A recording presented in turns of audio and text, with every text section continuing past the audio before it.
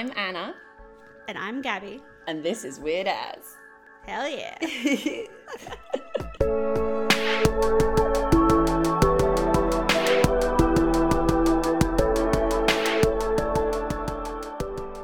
No, I don't mind people knowing. I think in Melbourne or in Victoria, it's legal to have. Is it Victoria? It's legal to have one weed plant per person. Oh, okay. But I might be talking out my ass. I might be just being hopeful. But if I ran the country, this is what we'd do. This is what everyone can have a grove, a little orchard out the back. Chill out, you'll be fine. I can't keep any plants alive. That's a terrible deal for me. Yeah, and with those stuff, it's like I'm growing a tomato plant at the moment that Dad gave me, and it's going fucking bonkers. And I'm running out of ties, and I keep on forgetting about it because it's like so stressful that I have to like find ties. So my brain just like blocks it out. And it's now like climbing up over the top of the shed roof. And it's also gotten eaten to shit by some things. So I like a weed plant where it would be hell. I feel like they can get pretty big. Yeah. I don't want that responsibility. Literally. Don't make me grow something. I don't want that. Yeah, just give me an edible. Just sell it to me. At a reasonable price for high quality. That's all I want. I'm sorry. If I can't have it like a gummy version, I'm not sure it's for me. Yeah. I don't want the fair responsibility. Enough, each to their own. And my mate rejigged a wardrobe in his shed and made it like lockable and put a fan in it and a grow light and stuff and had this really incognito setup. And it was quite the little machine he'd kind of created out of some marketplace free wardrobe he'd found from like the 50s or whatever. But yeah, it's also, you know how they catch them in England, the weed growers? They get the heat detection. Yeah, well, it's even without the heat detection during winter. It's just whatever roofs don't have snow on them. I mean, especially if we like that in Manchester right now because it is snowy. Yeah. But everyone's all the roofs freaking are out. Just completely clean. Funny that. To be fair, if you've got like a poorly insulated house and you've got heating on, it'll probably melt the snow off your roof. True. And then they'll just raid you and find nothing. You'll be like, oh, you're just poor. Oh, sorry. Oh, God. Okay. Well, don't try and make any more money by selling weed, all right? Okay. Well, Anna, like thinking, about today's little talk, what comes to your mind when you think conspiracy theory? What is the quintessential conspiracy theory to you? Well, see, there's some conspiracy theories that I think are fact. And then there's some conspiracy theories that I'm like, okay, we're getting a little bit over the top here. Like, I think that there are secret societies, but I don't think that the secret societies that we know of are the big ones, because how do we know about them then? Fair point, yeah. They're not secret if everyone knows about the secret society. Yeah. They're not doing a great job. But then on top of that, I fully believe, fully with a little grain of salt, but I could really see the government, or especially the US government, being in contact or having had contact with aliens. And I think that they are only giving us these bits of information now that they're saying, oh, you can read these files because it's been this many decades. And it's like, you're just drip feeding it now because you know that this is where I'm going to sound crazy. Eventually, it's going to be too damn obvious because the aliens are kind of going, all right, we're sick of just hanging out in Area 51. We want to go to New York and see some Broadway. So can you just let everybody know that we exist? I mean, I don't think that's that crazy. Like, I feel like I believe that there's aliens out there. It's a humongous universe. Like, the chances are there are aliens. And there's transdimensional travel possibly, They might. I just don't know if I believe governments are intelligent enough to keep anything under wraps. Oh, yeah, absolutely. Like, I was really expecting all of America's secrets to come out the moment Trump was in power, because he's such a... I know. Exactly, that's what I was kind of hoping. Yeah. I mean, I wouldn't. No. I'd be like, yeah. If I had been the guy that had been keeping secrets for decades for the government beforehand, and this fucking knobhead gets in power, I'm like, I'm not telling him shit. Don't tell him that. If anything, I'd just tell him some fake shit. Exactly. Make some shit up. And then we're like, whoa, Trump's just like making up his own conspiracy theories, but actually it's his staff's lies. He fully believes it, to just like get him to go, I think I'm president. I think I'm president. When really the action is done behind closed doors by people that run fucking the intelligence agencies and shit. They're the ones that are really making the moves. But they're just exactly. They're the ones with the actual secrets. Yeah, I just don't trust anyone in power. I think that they're always hiding something. I mean, yeah, it's hard to. It's not like everyone has a great track record with honesty. The only it's almost as if we're all flawed human beings. Almost. Oh, what? No, not me. Everyone else. Yeah, but people who want to become politicians are often particularly flawed. Yeah, I mean, the only politician I've ever been stand them, would go for a bevy with them. Bernie Sanders. Oh, I wasn't even thinking him because I was thinking heads of state. Oh, yes. Who's that? Yeah, Jacinda Ardern. She seems like a ledge. So true. Yeah. I was genuinely sad when she stepped down as Prime Minister of New Zealand. Yeah, but she's run her course. She did a lot for him. She did. Yeah. Not everyone. She just shouldn't have to be in a job that she doesn't want to be in anymore just because everyone wants her to be in it.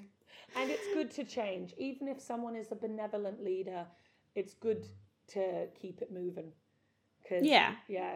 How long was she a Prime Minister for? A good chunk of time. Because I think it's similar because it's not like the US where you can only have 2 runs and you're out. Australia and New Zealand don't have those rules. Yeah.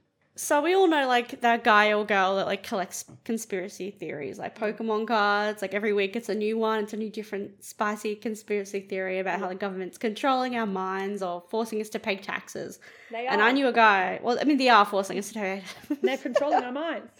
It's a new conspiracy. I once knew a guy who spent 45 minutes explaining to me about how fluoride in our water is being used to control our minds and also chemtrails from planes. And when I asked him and I was like, yo, where's the evidence? He showed me a YouTube video. Of course. Cool. I met someone similar and they shared with me a Tumblr post. I was like, what's going on? Yep, there we go. I mean, Tumblr used to be fun, to be fair. Yeah, but it was definitely not fact-based. Oh, God, no. Yeah, well, that's the thing. It was fan fiction for me. That's what I was there for. I already knew it was fiction. I went in knowing that. But I have friends I consider intelligent as well that fully believe in conspiracy theories that I don't believe in. I have a friend who fully believes that the moon landing has been felt faked. Okay. How old are they? 5 years younger than me. Yeah, that's just not.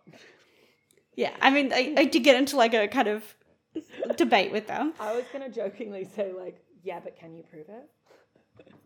And then convince you that I think it's no, people have tried. You're not going to do it. So Adam ruins everything has already covered it.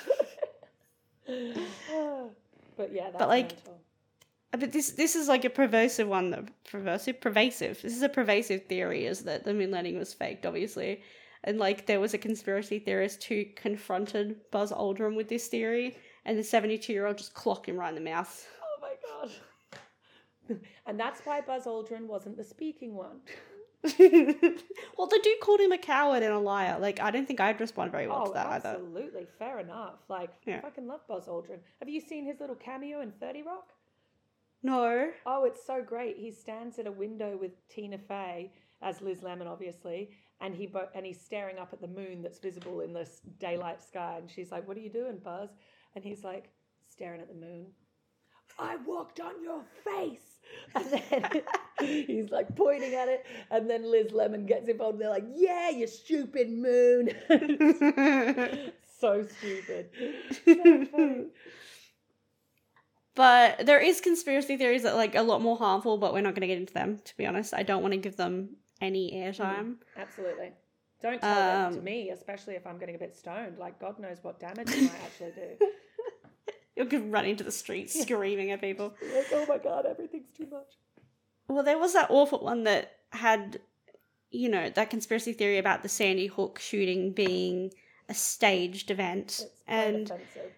It's incredibly offensive. And, the parents of the murder victims were being, harassed by people who believed in this. And only recently, the host of InfoWars, Alex Jones, well-known buffoon. Yeah. Boo. He was forced to pay $1.5 billion in restorations to the relatives. So, because he got away saying a lot of shit for a very long time.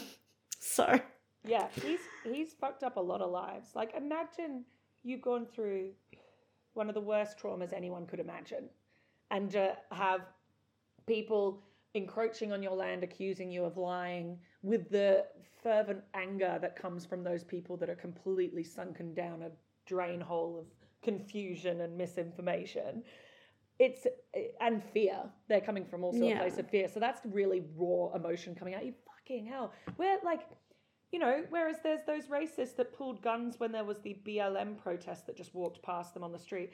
These parents have access to guns, and I would be close to shooting that fucker if someone was on it's my literally land the telling me worst this thing that thing could happened. possibly happen as a parent. Yeah. Like, While you're in grief, like, fucking hell, how they didn't kill him. Dark. This is why I'm glad I live in Australia, where I don't have access to guns. Yeah. We're all grateful for that. Yeah. No, I'm quite grateful to have gone to school and not had to really think about it. Like, even rural schools don't really have to think about it, and all our parents had guns, but we weren't bringing them to school. Literally. I was just scared of the mean girls in my class. That was it. Exactly. Being shot. Yeah, I'm just afraid of being bullied. Yeah. But, in more recent years, we've obviously had the global pandemic, which has sprouted its own special breed of conspiracy theory and panic. And, I've heard from a lot of people, they're controlling us, they're tracking us with COVID shots, they're making us sick, the one that seems to keep coming up over and over again is, they're using COVID numbers to bolster claims that there's more casualties than there is, but really they actually died of cancer, or they actually died of pneumonia. They didn't actually die of COVID. Yeah, they had a rule in the UK for a bit that even if you caught COVID, if you died 60 days or more after catching COVID, it would no longer be classified as COVID on the death certificate. So then that immediately cut off a whole chunk of their deaths and made their numbers look way better. That's the thing. Yeah. And it's not helpful. It doesn't make anyone feel any better, and it doesn't solve the issue at hand, really. It just makes people paranoid. Yeah. So I'm supposed to think of a joke right now, right? Yeah, go on. Up to it. Honestly, yeah. Paranoia, and I'm smoking a joint. Like, is this the right decision? Henry from last podcast always encourages you to get stoned when you talk about these things. Have I made the right call? I mean, we'll find out by the end. If you're screaming and crying by the end, we'll know that it wasn't the right call. And I'm not having a drink this one because I'm still a little bit hungover from yesterday. Oh, fair. Yeah, me too. Yeah. I'm a little dusty. That's why my voice sounds like a phone sex line. Ooh, go on. Give us your best conspiratorial. Nope, not a word. Give us the conspiratory-based phone sex operator. Okay. Hello, welcome to Area 51. Would you like Level 5 clearance? Level 6 clearance? You cannot have Level 7 clearance. Is that good? I don't know. It sounded a little bit like a telco operator as well. Yeah, I just was doing like a hotline phone line kind of thing, but then I thought I've got to go conspiracy, and it's like the sexy woman that works at Area 51. Oh, right. You're got to have a sex symbol, that's fair. Yeah. So I needed to look into why conspiracy theories had so much sway as they do, because I found that concept, why we do this. Why do we do this to ourselves? Right. As a species. So Karen Douglas, a professor in social psychology from the University of Kent, suggests that conspiracies are likely to be more successful when they confirm a previously held belief. So, for instance, Obama's birth certificate scandal, or they offer a big explanation for an equally big event, so 9/11. A good conspiracy will be difficult to disprove, but regardless of its falsifiability, conspiracies offer a reason in an unreasonable and chaotic world. They can be comforting. Yeah, to see sense in the pattern, and because I've heard it's also from pattern-seeking behavior, and that's what the human brain actually goes to do. Most animals, the way that their vision works is not on the accuracy of ours, the sharpness of our image. They have more movement sensitive and all that kind of thing. But from that same pattern-seeking behavior, it's the way we keep ourselves safe. It's how we notice that there's a tiger in that grass rather than just grass. And that's where this kind of stems from, that part of our brain. So if you're already scared and you're trying to make sense of it, like you need an answer, then it's understandable that you would go down a rabbit hole, but it's just really unfortunate. And I probably do it way more often than I realize, because opinions and facts get mixed up all the time. Of course. I mean, especially in a modern society, and we don't have that many perceived threats like we used to, you know, say 2,000 years ago. Yeah. It's going like to... 20 years ago. Yeah, our threat perceptions are going to be different. We're going to start seeing threats where maybe there isn't any. Yeah, absolutely. As a protection thing. Because, like, well, having an anxiety disorder such as ADHD, my psych has explained to me that anxiety is a emotion that we're actually supposed to have. Like, it's important to us as a survival of a species. We should be feeling anxiousness at certain points of our life, you know, because it's telling us something. But when you have a disorder or persistent anxiety, it's like the anxiety goblin is now sitting in the driver's seat rather than just being in the rearview mirror to warn you about your blind spot. Yeah. So, like, you're anxious about things that don't require anxiety, like sending an email. Yeah. Or just like, just living your day, just constantly feeling that way. Yeah. But yeah, I can understand it. And I think, I have empathy for the people that have gotten trapped into the conspiracy theories, while I also think that it is ridiculous and I'm so confused as to how they could even come to that conclusion. So they're acting a little bit, crazy, and that's coming from a mentally ill person. So but anywho, it's I don't know, it's tricky. You don't want to be like elitist about it and be like, oh, they're just dumb hicks, and it's like, well, that's not really fair. No, dumb but angry and scared. Yeah. I mean, I was looking into kind of like different headlines and stuff that had come up, and New York Magazine had a good one that was, the government is going to seize your property, poison you with dietary restriction, kill all the bees. Oh my God. The government's going to do all that? The government barely runs. Nothing ever fucking happens. And they're already orchestrating how to kill all the bees. Like, all the bees? They can't even fix a pothole near my house. Literally. And like... The fact that loads of people couldn't even get the vaccine for a period of time from like... Oh, for ages, Australia was very cavalier about it, I have to say. Yeah, so if they can't do that, they can't coordinate a mass bee hunt. It's just not possible. It's not going to happen. Yeah. And there's been like weird Australia-specific ones lately. Like I've noticed getting closer to Australia Day. Because obviously there's the discourse, as there has been for a very long time, should it be on the 26th, should it not? And people have been like, well, it doesn't even matter if it's on the 26th because Australia, the First Fleet didn't even arrive on the 26th. That's a conspiracy. It's not a conspiracy. So, what are you talking about? So, today we're going to kick it off with some more fun conspiracy theories, Anna. And I want you to go first because I feel like sometimes it's just me talking at you.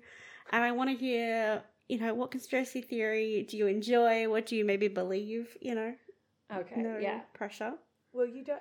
By the way, you're not... I don't feel like you're always talking at me. I'm always interested in listening. And then occasionally I'll just pipe up with some strange thing to say, and then we can jump back to your grounded, sense-driven, logic-driven speech. Oh, I don't know about any of that, but bless you. Well, as I said before... Well, I can't remember whether I did or not. With the conspiracy theories that I believe in, like, I think some things definitely... exist. Like, I do think there is very rich people with connections into child sex trafficking. I mean, the last week has kind of shown us that, really, hasn't it? Exactly. And it's like, that's something that, I thought was a given for fucking ages, because it was like it felt like so obvious, like the amount of stories of like even little Disney kids getting sexually abused and shit. Anyway. Oh, you don't mean at Disneyland, you mean at like Disney actors? Yes. Okay. Oh my God, yeah, Goofy and that, they were just like picking them off the street. It's just like taking candy from a baby, but you're just taking a baby from a parent, It's Disneyland. So they're everywhere. Yeah, they're everywhere. And then Disneyland itself has all these back passages, No, I'm going down. See, like... That is an interesting theory. My imagination... is too vivid sometimes. I mean, there has been a weird amount of deaths at Disneyland. See. Let's do an investigative journalistic documentary and sell it to Netflix. It goes all the way to the top. Yeah. And it'll be called It's a Dead World After All, something stupid like that. Yeah. Yes, it's a dead world after all. Oh, all the way to Walt. It's the mouse's house with ominous music. Yeah, but to say, there's that. I never was one of the... I found all of the talk about 9/11 fascinating, but I do firmly believe that the people responsible for the war in Iraq are the Prime Minister, not Tony Abbott, he's responsible for a lot of shit, but not that, Tony Blair, and George Bush. They took advantage of an act that was not belonging to the country that they ended up fighting. I see that, but I think jet fuel absolutely can melt steel beams. 100% that was a plane that flew in. Yeah, for the record. A plane definitely hit both. I know that to be true. I just think, of course, our allied forces, our leaders, took advantage of a situation to get as close to abundant oil as they could and made themselves a fuck ton of money. Yeah. So that's the kind of line I walk, but I also believe aliens exist and touch base with us all the time. I just don't know. I do feel like that's a lot more acceptable as a conspiracy theory than it was, say, 50 years ago. Yeah, exactly.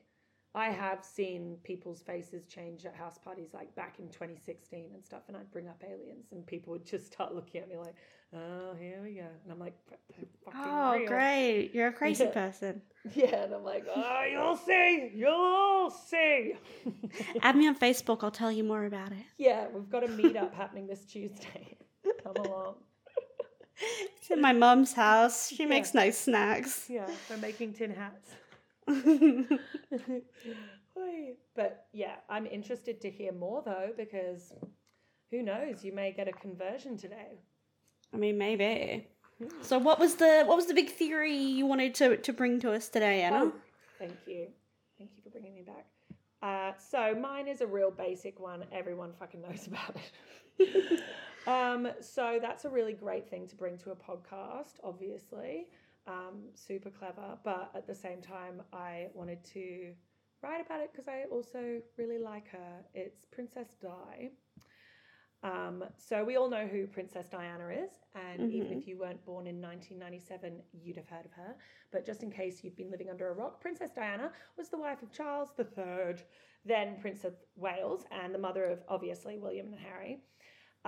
But more importantly, because I hate when dead women are simply described as mothers and wives, she was an activist and a fashion icon, and she stood up for the gay community during the AIDS panic of the late 20th century, being one of the only influential people to publicly embrace people suffering AIDS, because they weren't, obviously people just didn't think they could even be touched, which is so fucked up. And she was mates with like many celebrities. And my favorite pairing is Princess Di and Freddie Mercury. Have you? Iconic. Yeah. Oh, it's like literally couldn't be. Oh, I didn't even know they were mates. That's amazing. They hung out. It was, and like her international fame made it really hard for her to go out in public. Like she would just be swarmed, as obviously as we know how it ends. But so one night, Freddie actually, we're on first name basis. He dressed Di up and got her in a costume as a man and gave her a fake mustache and a wig, and they hit the town together and no one recognized her, and she got to have a complete night of anonymity. And where is that movie? Give me that movie. Oh, yeah, right. What am I doing? I want that one. Remind me that's something that although I have a friend who's already writing a story where the plot line is heavily affected by Princess Diana, so I worry if I wrote one that it would look like I was copying. But I don't know. We've said right here where the idea came from. Yeah, true. Yeah, we've got it on tape. Proof. And me acknowledging her own work. But anywho, I would love to be a fly on the wall for that. Like if we ever learn how to time travel and just like be a floating orb in another time. That would be what you'd want to watch is Princess Di as essentially a drag king. Yeah. and like the amount of fun that, like, imagine hanging out with Freddie Mercury, you're Princess Diana, no one fucking knows who you are, you're getting absolutely wasted, you have the best cocaine in the world because it's that era, the 90s Coke era, and she's free of the fucking royal thing. Early 90s as well, because he died in like, what, early 1992. Yeah. So like prime era for parties. I just can't. And if only like, oh gosh, see, you know, I'm looking at my writing and I'm going, you forgot to put in jokes. I just wrote about it, and now I'm reading it and I'm like, you're writing about something that everyone fucking knows about. That's okay. You might have some facts that not everyone knows about, because they know about the theory. It doesn't mean they know about the rest of it. True. And I think, yeah. And the story with Freddie Mercury and Di is pretty cool, but it's like, if only she had a costume on that night, like maybe it would have turned out differently. But obviously the story is infamous. Princess Di was leaving a hotel with her partner, Dodi Al Fayed. He was an Egyptian film producer and the son of a billionaire. Their relationship was under much scrutiny, obviously, as Di and Charles had split and everyone wanted a piece of that juicy goss that followed Diana wherever she went. And the couple got into their chauffeur-driven car and sped off into the night, hoping to lose the paparazzi in the winding Paris streets. But unbeknownst to the high-flying couple, their driver was drunk and the paps weren't quitting. And the crash happened in a highway tunnel, and the couple's injuries were made lethal by the fact that they weren't wearing their seatbelts. So, like you mentioned Professor Karen Douglas before, there was this thing that I saw and I read her on an article on the web, so I'm sure you looked more into it. I think it sounded like we looked at the same one, to be fair. Oh shit. This will be we've got to go further into our search, haven't we? All conspiracy theories must have, she said, certain necessary elements. So a conspiracy between two or more people, a secret action, and a motive. And I think the things for Princess Di's situation with that, two or more people, obviously we know many members in the public eye that are connected with motive, are connected with all of those things. And then on top of that, it happening in a tunnel, although ironically, you know, you've got a load of people with cameras there. There wasn't any footage of the actual incident. Mm-hmm. So there's this secrecy and mystery, and we only see the aftermath. And that's one of the things that you put in a horror film is like, there's 4 types of fear you can elicit in a horror film. And one of them is horror. And horror is to look at something that has already happened with the knowledge that it could happen to you. Oh, interesting. Okay. Yeah. It's like, and dread is you can't quite see the thing that's scaring you, but you know something's off, obviously. And terror is when they've got, you know, the guy with the fucking chainsaw chasing through the field. That's your feeling as an audience member, terror, because it's about to happen. It's happening. Yeah. Anyway, and do you think that's where the pictures come into it, is like, you know, you've got those last pictures of them both. You know, you can kind of tell at that point they're not wearing their seatbelts. Yeah. And then, you know, you have that dread of, you know, what's going to happen. Yeah. You can see it play out. And that's kind of where the conspiracy theory had such fertile ground for developing into what we know it as today. Exactly. Especially with someone who was as beloved as Princess Diana, because, like, you know, these things circle many different celebrities' deaths, but she was truly one of the most loved people on the planet. And obviously everyone's seen the photos of the outpouring of grief that happened in the UK when it happened, and all around the world, really. Like, it was 97. I was really young. I remember hearing my mum talk about it. Like, I remember it being on a front piece of news, you know. Anywho. Yeah. Or maybe I don't. Maybe that's just because memory is fluid and my imagination's too vivid.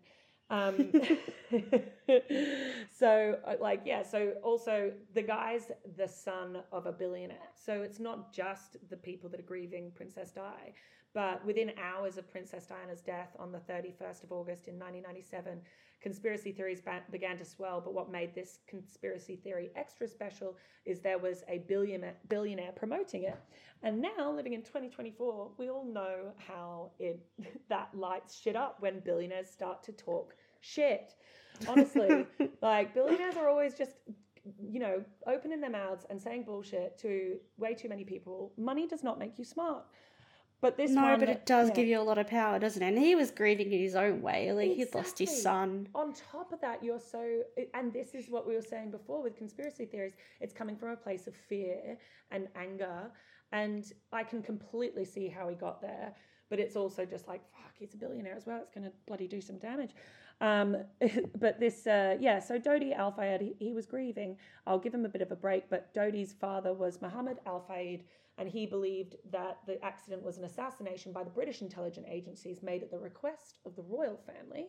Queen Lizzie has done some great things and some awful things, but was she capable of killing the mother of her 2 grandsons? That's something that's always struck out to me. But so many people, hate Queen Elizabeth. They hate the royals, and that's... Yes, exactly. People are entitled to feel that way.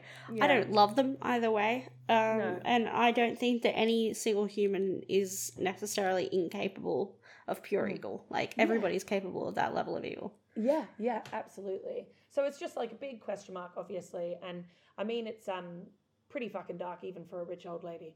But it is possible. It's possible. I mean, she was making a bit of a fool of them, to be fair. This was kind of... It was a time period when the royals were still very much a very singular image of what royalty looked like and what it was meant to look like. And the fact that her and Charles got divorced at all, the fact that she was out in the media a lot, whether or not she wanted to be, she was, pictured on a yacht with some other guy. She was pictured, living this carefree bachelorette lifestyle. And that's just not what the image of the royals is supposed to be. And so she did threaten a lot of that, status quo that they had going. Yeah. And it's not like there was no motivation there. I can completely understand where this one comes from. So what do you feel like? Do you feel like it was an assassination attempt? Or do you feel like it was a horrible series of circumstances? I think it's a horrible series of circumstances that may have actually made Queen Lizzie a little bit relieved. And then probably quite guilty. But I think, do you know what I mean? It's almost, it's a little bit like how it would have actually, no, it didn't benefit the royal family because that it kind of caused even a further rift between them and their populace or whatever you call them. Yeah, their constituents were a little bit great, if you killed our favourite, thanks. Yeah, exactly. But I can see there's total motive to be able to plant in the idea of Queen Elizabeth II of going I've met the Queen. Oh, what? Yeah. Just casually. When I was a kid, so there was this service commemorating the relationship between Australia and Britain. And when I was a child, for ages, I thought we'd been invited. And then Mum overheard me telling the story that way, and she went, "No, we weren't invited. We won a lottery. We won the tickets. You think the Queen invited us to the Abbey?" So me and my sister were in matching floral dresses with these big kind of straw hats with the matching flowers on them. And because just peak 90s fashion. Yes, exactly. We're 7 and 5 kind of thing. Adorable. And we look so cute that the usher comes over and he's like, "We're going to get you to move to the aisle and I'm going to show you how to curtsy. And when the Queen comes by, she's going to acknowledge you." And so, it was so cool. So he taught us how to curtsy and then we did it. And I looked at her and she just does a small nod afterwards. And I remember thinking, my nan's bigger than you. This bitch is shiny. Get me a taller queen. Exactly. What the hell? And then I'm like, well, you kind of, little Anna, you forgot about the power of the British Army. That's who's standing behind the Queen. Oh, you're like, I could fight her. Yeah. Holly could take you. Oh, that's such a 7-year-old theory. What's the big deal? Yeah. I got a fancy hat too. I don't see what you care. Yeah. What, you think you're better than me? Anywho, but so met the lady, and I don't know. I'm not a very good judge of character though, so who knows? I mean, at 7, it's hard to judge character when you're I was focusing on my plie. Yeah, you're concentrating very hard on curtsying. Yeah. So I remember learning how to curtsy for something. I don't remember what for, but I took it very seriously. Because it's like, this is very, very important. Okay, I'm here. I'm ready to go. I'm ready to curtsy. Exactly. Yes, let's do this movement right. At that moment, you're just proud for not falling down. Yeah, absolutely. I just want to make a full. Oh my god! Imagine if I tripped in front of the Queen. That would have been pretty embarrassing. He's just sitting like, I don't know this bitch. Yeah, we're in matching dresses, so good luck. Everyone knows. Anyway, well, what I was interested, I didn't know this until I did a little bit of research, but in 2006 there was actually an inquiry into Princess Diana's death. I completely forgot or never knew. Because this theory was still being so firmly believed by a huge portion of the public. And even to this day, people will state this as true. Hell, I think even teenage me would have told you that Princess Di was murdered. I definitely believed it when it was getting spoken about back then, because people would say it so emphatically, you know, and like would tell you about all of these different things. And you do have everything, including a body. And I mean, when I was a teenager, I fully believed that Courtney Love killed Kurt Cobain. I no longer believe that, but I was fully in that camp. Absolutely, 100%. I did an art piece for my Year 10 art project on it. That's how serious I was about it. But there's still people that are firmly in that camp. Oh, absolutely. And I just, in hindsight, it's just women hating bullshit. And I think people don't want to believe that, like, the people that they respect and admire are capable of ending their own lives. And it's like, no, if you just look at the evidence, he's just a deeply unhappy man, unfortunately. Like, he's just screams of mental illness that's why the music is so good. Yeah. Sad boy music forever. Honestly. And April 7th, 2008, the coroner's jury concluded that Diana and Dodi were unlawfully killed, but not by MI6. Not little old Liz. They were killed due to the negligence of their drunk driver and the relentless paparazzi pursuing them. So obviously kind of what we saw happen. But yeah, when you're in grief, you do and say crazy things. So I feel like it was like the whole world as well as Dodi's dad. Oh, absolutely. I mean, at the end of the day, whether or not this conspiracy theory is true or not, the outcome is still the same. They're still dead. Yeah, exactly. The coroner's inquiry stated that the conspiracy theory advanced by Mohammed Al-Fayed has been minutely examined and shown to be without any substance. And if we're to trust a coroner's inquiry, and I do, because I would be fascinated at the degree process that you have to go to be a coroner and analyze those things. Please tell me if you know of a TV show that follows like Law and Order, but follows a coroner. Like, how good would that be? I mean, I learned something interesting recently is that a lot of the time autopsies and things done now, no one's cut up anymore. It's all done by x-rays. Of course. There's no physical incision or anything like that. Yeah, you could just do an MRI of it all and like completely know everything. Pretty much, yeah. Without having to because let's be honest, autopsies are brutal. Yeah. So they don't have to do that anymore, which I found really fascinating because it's like, oh, of course, but like I hadn't thought about it. I just thought if I was a prosecuting lawyer in a criminal like murder case, I would definitely get the body scanned and then 3D printed and then be able to show people how many stab wounds there were. I'm going to just write this into a script. I'm not going to become a prosecuting lawyer to live out this dream. I mean, that is a lot of work to do what you could do with a script convincing. In a couple of weeks.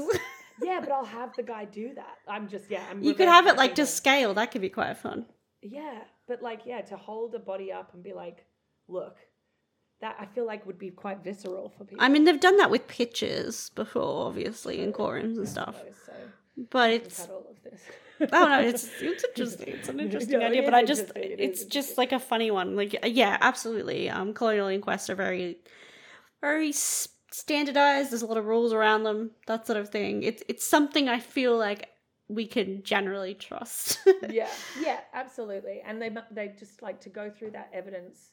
It must be such a fascinating journey to be able to take yourself on through. You'd have to, the amount you'd learn about these people that have passed away. Like Mum even said when she was studying human biology, she would occasionally be dissecting on people that had donated their body to science. And they treated the bodies really respectfully, obviously. But she said it was kind of eerie because sometimes, the woman would have nail polish on. and she would think, oh yeah, that would be strange. Yeah, just like the last time she put it on. Or maybe she wasn't. Maybe it was what was put on post for the funeral. Maybe. But even then, it's a very humanizing moment. Yeah, exactly. So it's fascinating. Unfortunately, this inquiry didn't give much peace of mind to Princess Di's youngest son, Harry. So I found out that in January 2023, which is only last year, so he's truly not over it, and obviously probably never will be. That's a huge trauma to go through. Mm-hmm. Harry told Anderson Cooper on 60 Minutes that she could still be alive. For many years after the crash, he told Cooper that he thought she may have faked her own death and that they would be reunited at some point. When I found that out, it made me really quite sad. Oh, no, that breaks my heart. Yeah. I don't have much time for Prince Harry, but because of, like, all the stuff, you know, there's been so much. And also it's just, like, you didn't want to talk about it, but now you do. And he left the, like, royal family with, you know, I am going to go live on my own. And the amount of money he left with, he's an incredibly privileged person. Yeah, absolutely. But at the same time, obviously, you lost your mum. That's terrible. That's awful. And I can understand why that fear and that anger would create this idea that's actually quite comforting. Absolutely. I remember feeling like the exact same way when my dad died. It was why my mum insisted I look at the body, because she's like, listen, I know what you're like. You're a fucking crazy bitch. And you're not going to believe he's dead unless you see him. And she's absolutely right. Yeah. Because I'd just come back from overseas. As far as I was concerned, it was like, this is all just some sick joke. Like, obviously. Yeah, denial. Yeah, so, you know, it helped, but I regret doing it. Oh, do you regret it? Yeah, I really do. Yeah, it was horrific. I know it must have been. I got, like, this is nowhere near, like, seeing a parent's body. But I got the opportunity to see my grandma's body. But the last time I'd seen her, she was waving goodbye to me. So I was like, no. But I think someone as close as a parent or a child, God forbid, or like a truly loved one, I think seeing it kind of has to happen, don't you? Like it did help me get over the idea that he's actually, you know, still out there, whatever. Yeah. But it was horrible. I'll never forget it. And if you know that you have a, you know, that sort of memory that will just take that snapshot for the rest of your life and you'll never forget it, I don't recommend it. Listen to your gut. Yeah. If you're doing it just to placate relatives, don't recommend. Yeah. Well, that's a really balanced discussion about that, because it's like there would be, I think there's also, you know, what kind of person you are. Some people need to see it. Some people really don't. Like, and I have no shade against Harry for believing that shit, because you know what? It's so much more comforting than the reality of the situation. The idea that he thinks his mum could still be alive, even though that'd mean she's not made any contact with him for 27 years, was really heartbreaking. Maybe the idea that his mum is still out there may have helped him make the decision to leave the royal family. Who knows? Mm-hmm. Maybe I thought, like, maybe that could have been part of the motive, going that she might be more likely to touch base with me if I'm free of them. So, but wherever, I thought, I know, it's just me gesticulating. I don't know. Wherever Princess Di's soul is, I hope she's at peace and partying with Freddie Mercury. No costume necessary, although knowing them, they'll be dressed to the nines. 100%. A fabulous party. Yes. Where evening wear is completely comfortable despite still being fabulous. Yes, literally. Partying with aliens up in the sky. Thank you for that, Anna. So I've always been quite a big fan of Paul McCartney and quite a big fan of the Beatles in general. And so I felt like this was the perfect conspiracy theory for me to cover.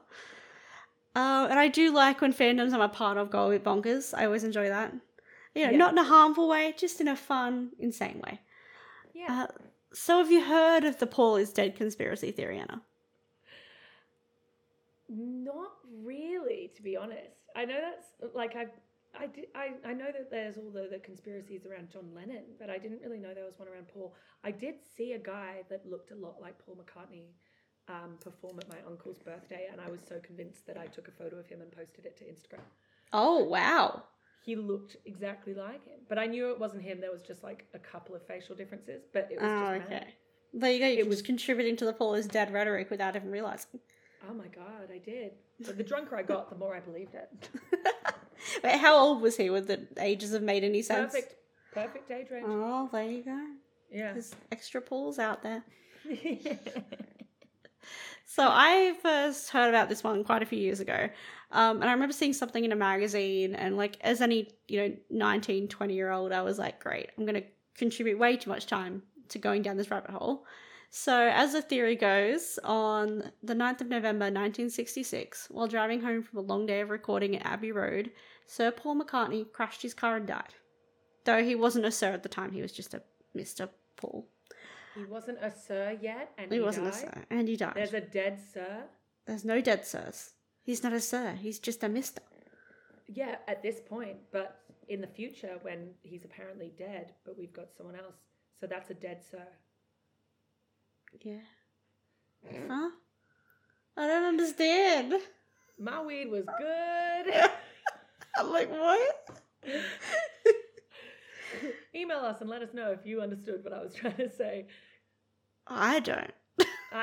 Look, I'm losing the ability to remember what I was trying to say, but I just think I was just saying, so Paul McCartney is a dead Sir. But don't worry about it. Don't mind me. Just let's get back to tell me about Mr. Paul McCartney and how he died in a car crash. Okay, so rather than devastating fans all around the world, the remaining band members decided instead they'd hire a lookalike to pretend to be Paul, because everybody knows that when you're loyal and love a band or love a person, it's really important to betray that love and trust and lie to them. Oh, yeah. That's why children love to find out that Santa Claus is also dead and died in a car crash in 1966. It was a sleigh collision, and it was paparazzi reindeer following. There you go. Yeah, yeah. It's all connected. And it happened over the Pacific Ocean, so no one saw it. No, nobody was ever retrieved. Conspiracy.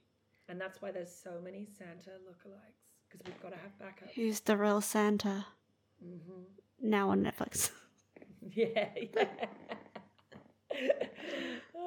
But so hang on, have I gotten mixed up? So Paul McCartney, while he's performing, the Beatles are performing. Recording. Sorry. Yeah. They would have a lookalike of him come in because he had died in a car crash. Am I following? Oh yeah. So after they recorded at Abbey Road Studios in 1966, he was driving home from the recording studio and crashed and died. And then after that, they had a lookalike take his place to perform as him with the Beatles. To this day, that man in this theory is that man. Yeah, exactly. Oh wow! Look, it's got legs. It doesn't. That's the weird talking. But, we'll get into it. It's a fun one. So what I kind of liked about this theory is when I had first read about it, it was proposed that they chose Paul's lookalike from a lookalike contest from a couple of years previous to that. And then they had a picture of what was like Paul and then this lookalike next to each other. But you can clearly just see that the lookalike is just a picture of Paul from a slightly different angle. But like, imagine if this was real. Imagine getting that call. Like, you came third, you won a voucher, you go home. 2 years, you're gardening, you're cooking, you're living with your wife, you're just living your life. Then you get a phone call. Hey, do you want to be a part of the Beatles? So I can't even play the instrument. Doesn't matter. Doesn't matter. Don't worry about it. But you've got to leave your wife. You've got to leave your whole life. You are now Paul McCartney. That would be kind of wild. That's a lot of pressure. But fuck, I reckon any white middle-aged man in that era. Oh, absolutely. He would have left his wife and gone. Yeah. He's like, fuck, I'm already cheating on her. It's fine. I don't even like you. I am. Yeah. We haven't spoken in like 6 months. Let's just go. There's some missings case that is unsolved somewhere in the back country of middle America. Well, they have a name for this guy that they believe is the replacement Paul, and his name is Billy Shears, which is a character that is mentioned on Sgt. Pepper's Lonely Heart Club Band. And so that was them like telling people that it was a fake Paul. That was their guilt-ridden selves secretly dropping messages that it was Paul. when people think songs are talking to them, bad stuff happens. Exactly. And that's exactly what this is. Was Sgt. Pepper recorded after Mr. Paul has died? Yes. Okay, interesting. Of course, that would otherwise that would make no logical sense.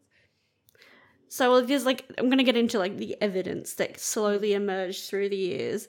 And, you know, it kind of becomes ridiculous. Like it already starts ridiculous. It gets weirder and weirder. So the first piece of evidence I'd like to put forward, Your Honour, is the Abbey Road album cover.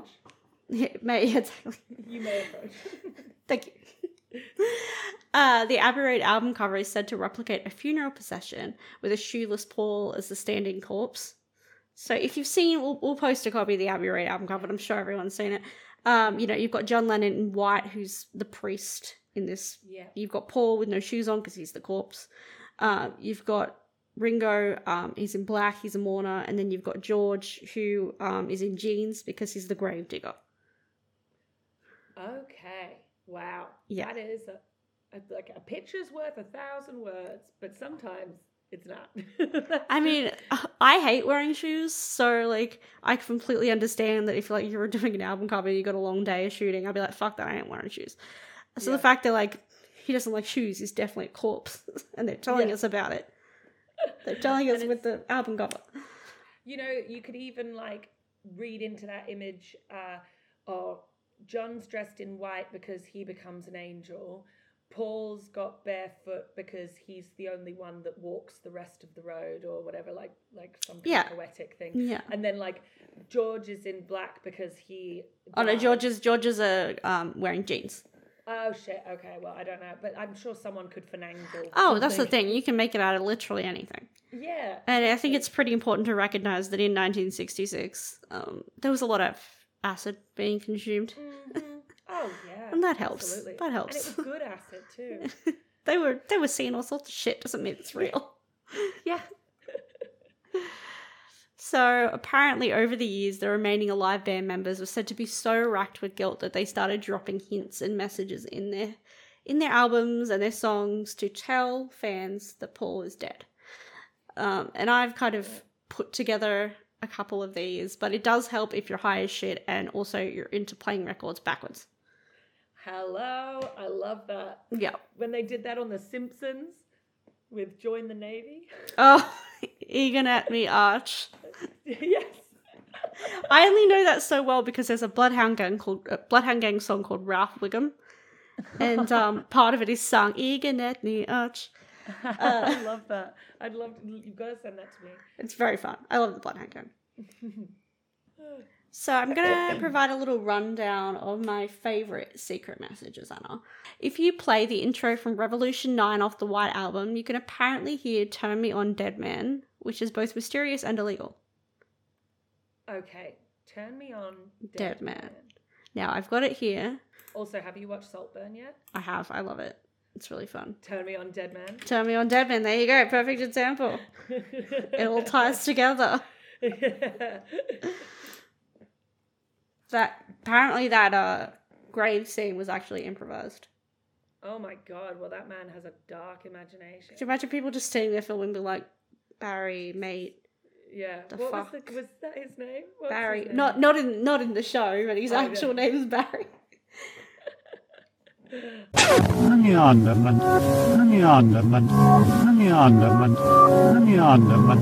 hearing, I can't even see anymore. I can't even see anymore.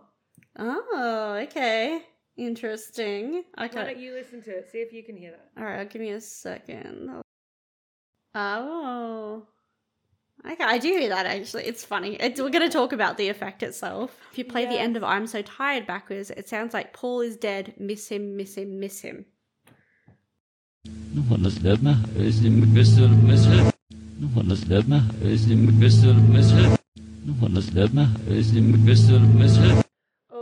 was a bit creepy. Yeah? Did you hear it? The first one, it sounded just like French. And then... Yeah, I'll play it a little bit more, but that made me feel a little bit queasy.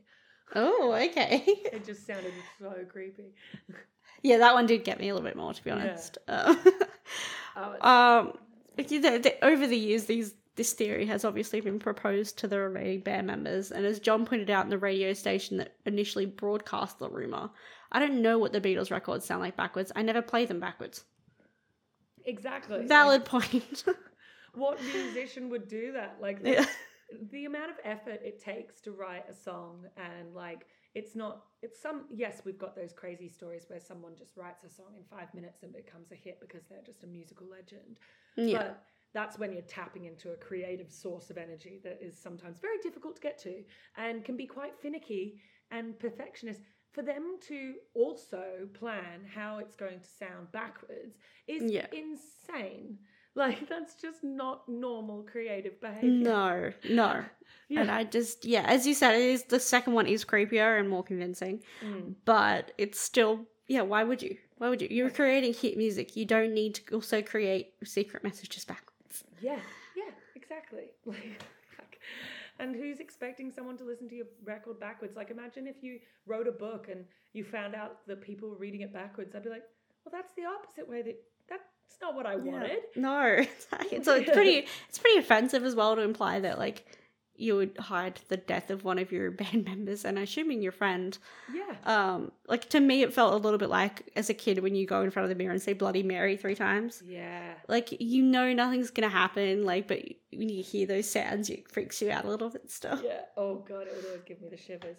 But also, like, not just the fellow band members. This is apparently, Paul's grieving family have to accept this new man. Like, just his friends from long back, everyone involved in his life. It's just crazy. Like, that. I mean, it did piss him off no end, because it just kept coming back to this over and over again. He'd be like, I don't know what I have to do to prove to you people that I'm me.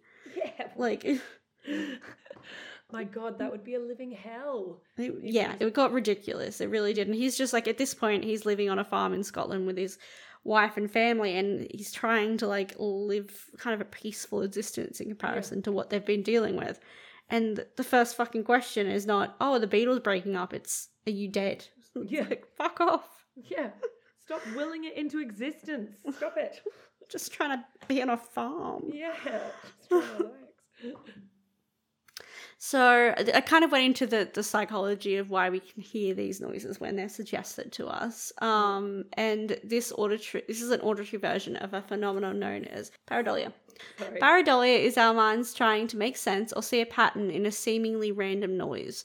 So it's also why people think they see Jesus in a piece of toast. Exactly. Pattern-seeking behavior. Exactly. Yeah, it all comes back to it. You can hear, I love watching my depression holes go between murder, true crimey stuff, and then ghost hunting. And you watch them play back. Some of these, like, ghost hunter guys, they'll be like, oh my God, it definitely says piss off. It says piss off.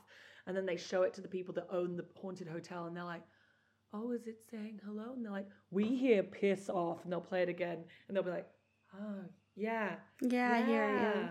I can hear it. It's like, you're just, if you convince each other and you're just saying it over and over to each other, and then you play it again, of course.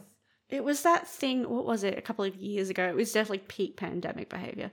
And it was a recording, and, like, there was 2 different things you could hear in the recording. So one of them was Laurel and some of the name, and then the other one was a completely different sentence, and people were freaking out because they could hear 2 different things, and it's like, shut up, who cares? It's just when sounds of things seem similar, but meaning is different.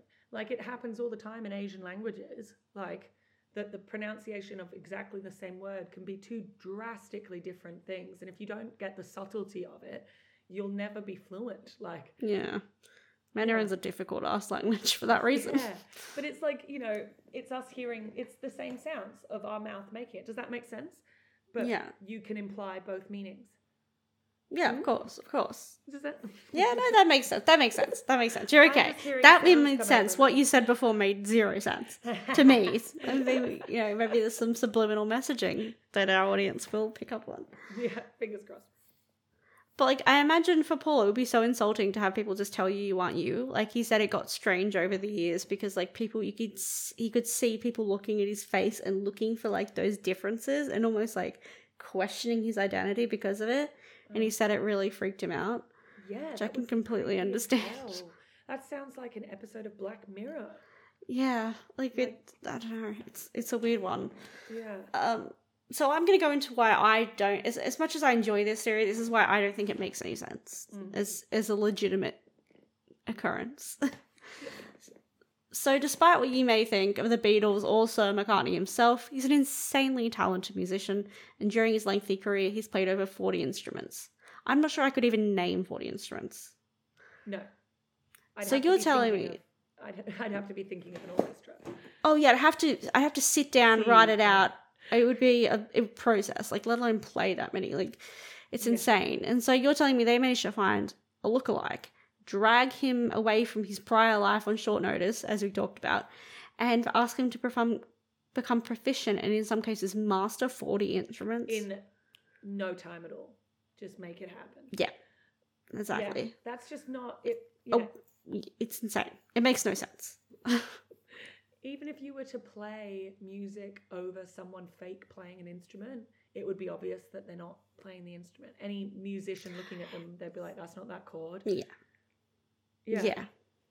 And it's very obvious with something like the bass as well.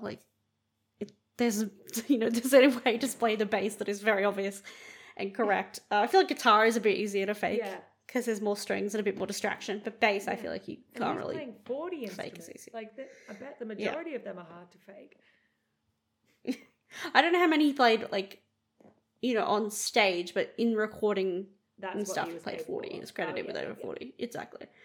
So I think as much as it would be nice to be famous, it sounds like a lot of work to keep a secret from their fans and protect their feelings like they're a bunch of children. So I think at this point we just need to let sleeping pools lie and put this one behind us. Yeah, exactly. Let's let Paul live until another Beatle dies, and then there can be dead Paul. Then there can be exactly. Yeah, just let him go. He's worked so hard, and he's still, a very well-renowned position. Let him go. Leave him alone. Don't question. But, we have different versions of this now, which I think is nice. Okay. This theory warped so that Avril Lavigne being dead can run. No. And I think that's beautiful. No, seriously, people think Avril Lavigne is dead. Oh, yeah.